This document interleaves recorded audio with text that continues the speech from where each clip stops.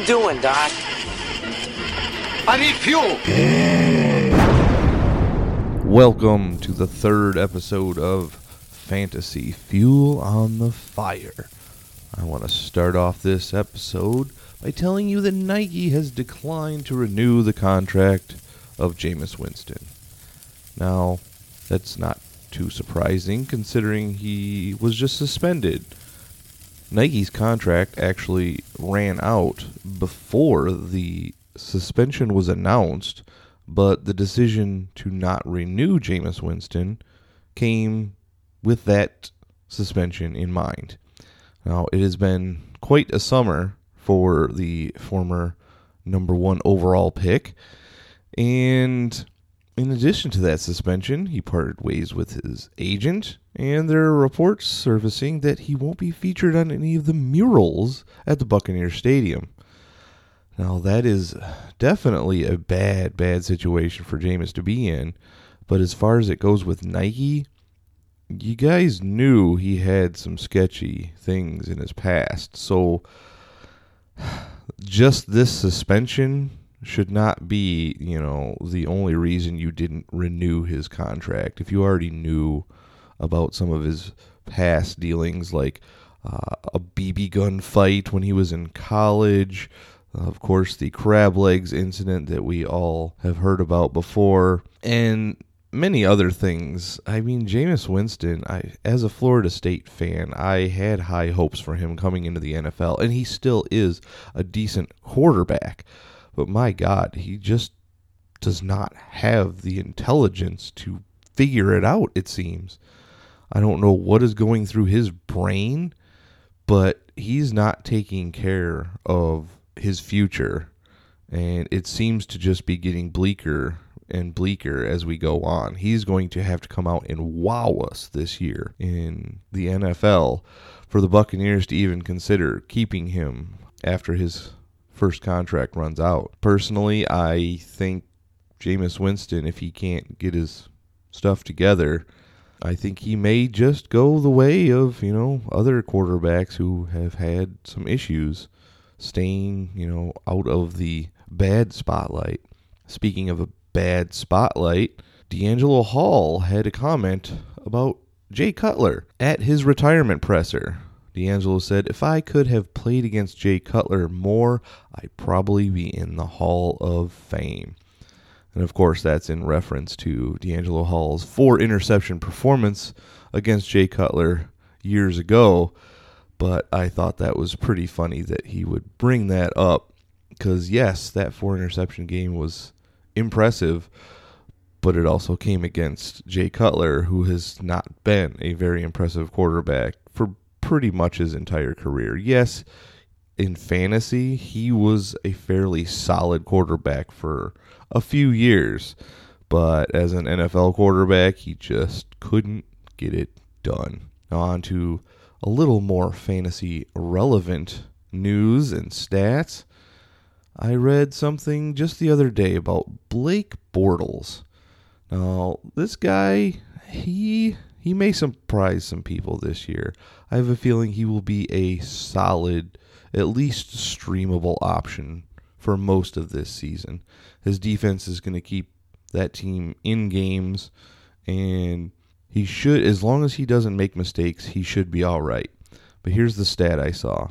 From the 2014 draft class, just a few short years ago, Blake Bortles is the 7th leading rusher among them.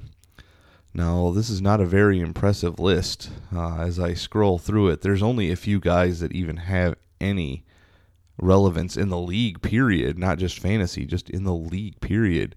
Of course, in that draft, in the 4th round, Devontae Freeman was selected, and he is on top of all those rushers. And below him was a 2nd-round pick in Jeremy Hill, who has not had much to do over the last season or so.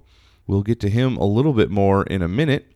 Another couple of running backs on that list, Carlos Hyde and Jerick McKinnon, both in completely different situations this year. Jerick McKinnon actually took over Carlos Hyde's role in San Francisco, and there are a lot of people high on McKinnon. Now, I am one that I think there's value there, but I just don't know how much I want to spend in draft capital to get Jerick McKinnon. And on the complete opposite side of that, Carlos Hyde, being in Cleveland now with Nick Chubb and Duke Johnson, there's only so much that, can go around on that backfield. And a former Cleveland Brown running back who is now in New Orleans is also on that list, Terrence West. He's just ahead of Blake Bortles on the list. He has about 400 more rushing yards than Blake Bortles does, which tells you all you need to know about Terrence West. Now, the only other person on this list that is even fantasy relevant anymore is James White, and that's only because he catches passes. He actually has 161 receptions compared to 113 rushes over his short career. There's a bunch of people in between in this list, and I'm going to read off some of these names, and you're going to know exactly why that draft class of 2014 was just not anything to be excited about. Now, in between those names that I said, there's Alfred Blue, who seems to still have maybe a little bit of a backup role. Trey Mason, who shined in a rookie year, and then we never heard from him again. Andre Williams, Charles Sims, who may still get a few touches in Tampa, who knows.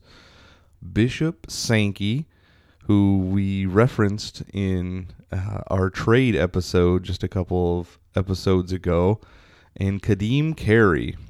Just that draft class is just not good. And if Jerick McKinnon and Carlos Hyde can't muscle their part of the load in their respective teams, this is a really sad list of running backs from the 2014 draft class. So I referenced a couple of New England Patriot running backs in Jeremy Hill and James White. They may be in for some more touches. Why? Because Sony Michel has a knee problem, and that is an issue. That's a first-round pick that the Patriots took, who now is not going to be practicing. We're not sure for how long he's going to be out, but Rex Burkhead's fantasy stock is skyrocketing because of this. Now, I think James White will still have a similar role to what he's already had in New England. It just won't be eaten into as much now that Sony Michel has an injury. But I think Rex Burkhead is going to be rising up draft boards, and Sony Michel is going to be falling. I don't think that means much for his dynasty stock, but in redraft stock, I'm not sure how much faith I could put in Sony Michel, and I also don't know how much faith I would put in Rex Burkhead. I have him in a couple of leagues, but those were salary cap, auction-ish type leagues, so I was able to trade for him in one. Didn't have to put much capital in him, so that's fine. Sony Michel just does not seem like the guy you should be putting any trust in right now. Again, unless it's a dynasty league. And even then, I'm not 100% sold on him. It seems like he's going to have issues, and we all know, yes, the back out of New England can score fantasy points. But will you know who it is from week to week? Probably not. So I'm not going to invest much capital in Sony Michel or Rex Burkhead. Maybe a little bit if you can get Rex Burkhead a little later than he's probably starting to go now. But I'm not going to hold my breath on that one. And then that guy that I mentioned earlier, Jeremy Hill. If Sony Michel's injury lingers, we might see Jeremy Hill on the field again. But that's kind of what we all thought with Mike Gillislee, and we all know where that wound up. He started not suiting up for games and was a healthy scratch for most of the time, which I assume Jeremy Hill might end up being as well. So that's all I'm going to say about the New England backs, because we could go on and on and on about how much talent they have and who's going to play when, but we all know Bill Belichick is going to prove us all wrong in the end. A bit of interesting trade news. The Cleveland Browns are trading former first-round pick Corey Coleman to the Buffalo Bills for what appears to be a 7th round draft pick. What is going on? They have almost nothing invested in him. Yes, he was a first-round pick, and yes, he was making $3 million, but they've got like $50 million in cap space that they haven't done anything with. So it's not like they needed to dump him to make room for somebody, a la Dez Bryant. We'll see. All the reports are saying, oh, no, it has nothing to do with Josh Gordon or Dez Bryant. This was just, they needed to part ways. Part ways for what? Corey Coleman, yes, he hasn't proven anything, but why dump him for a 7th round pick unless something is wrong with Corey Coleman? And then, of course, Corey Coleman goes to the Bills, who, on one of the last episodes of Fantasy Fuel, we talked about who I'm watching in preseason, and I'm watching the horrible Buffalo Bills quarterback situation, which does not bode well for Corey Coleman. They've already got Kelvin Benjamin, who is taking shots at Cam Newton, so he doesn't sound like the greatest guy in the world to have on a team. Zay Jones, who's got all the talent in the world, but if something happens and his head isn't in the right spot, man, he will be on another naked rampage. So Corey Coleman, Zay Jones, and Kelvin Benjamin, that sounds like a great young wide receiver core, but I am not drafting any of them. And partially because they've all got their own issues, and partially because A.J. McCarron, Josh Allen, or Nathan Peterman are going to be throwing to him. And while Josh Allen may be the quarterback of the future for the Bills, it ain't this year. So I'm still staying away. Obviously, none of these guys are going to cost you a high draft pick in any of your fantasy drafts. But there's so many wide receivers out there that I'd rather take a chance on. And one of those guys is Cameron Meredith, who, big news for him, because the Saints cut Brandon Coleman. I think the Saints probably are pretty confident in Cameron Meredith and maybe their rookie wide receiver Traquan Smith, because obviously they still have Michael Thomas and they still have Ted Ginn on the outside. So it looks like the Saints are pretty confident in what they have for wide receivers. So Brandon Coleman gone. We'll see where he ends up. Maybe he'll end up in Buffalo too. Who knows? But that, I believe, is really good news for Cameron Meredith. Like I said, you can still get him really late, and he's a guy I'm taking a chance on.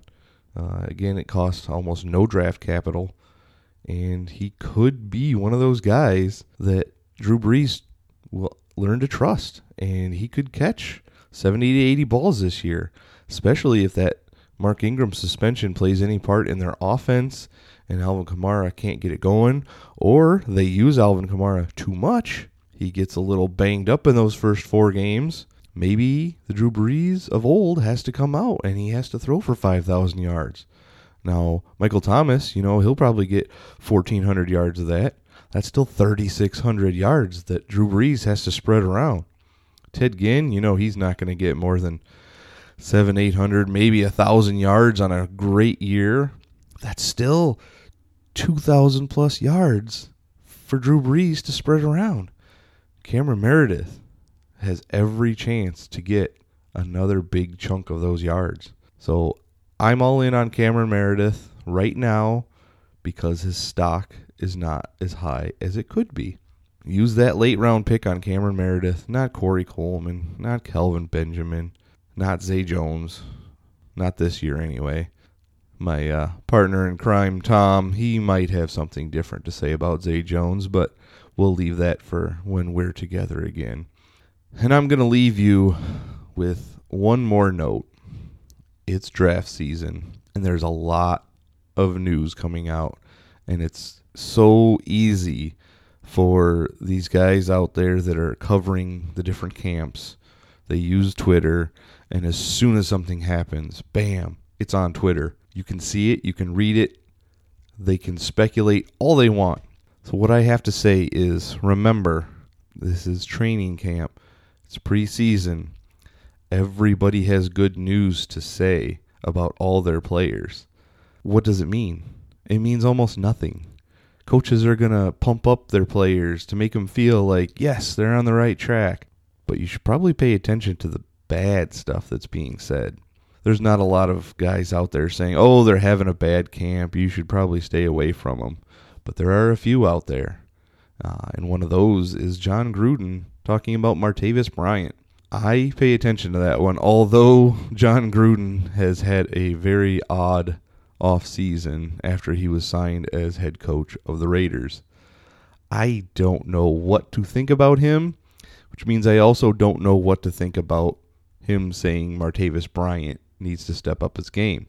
But it is one of those bad articles, those bad news bits that you should pay attention to instead of, oh, this guy for the wide receiver for the Bears is having a great camp. Well, yeah, and we've only seen one Hall of Fame game with a bunch of nobodies out on the field so far. I will believe it when I see it, but I will believe when somebody goes down with an injury or we hear about a nagging hamstring issue with somebody. Those are the things that you need to pay close attention to. Don't worry about, oh, James White's having a great camp. Yeah, so what? Although we probably won't hear that particular one because we don't hear much of anything out of New England until it actually comes to fruition.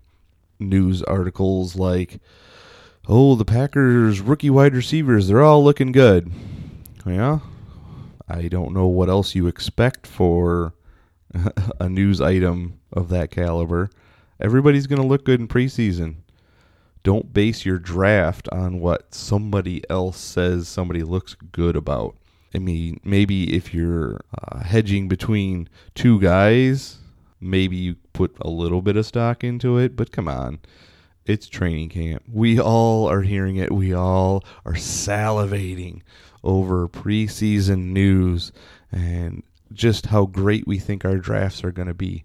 Because a lot of us have done a lot of drafts already. A lot of us are in the middle of some slow drafts online. And a lot of us are not going to draft for 3 or 4 more weeks. So read it, take it all in, but also don't put too much stock in what everybody's got to say in preseason. I can't stress it enough. It's great to talk about. It's, water cooler talk. That's about all it is. Have some fun with it. Be glad that football is here, but don't base your entire draft on who's doing good in preseason. That's only going to get you in trouble. You got to do a little bit more research than that. So come to us, listen to us. We'll give you the important bits that I feel are necessary to help you win your drafts. If you have anything you would like to tell us, if your draft has already happened and you want us to give you a little bit of a review, we're down for that.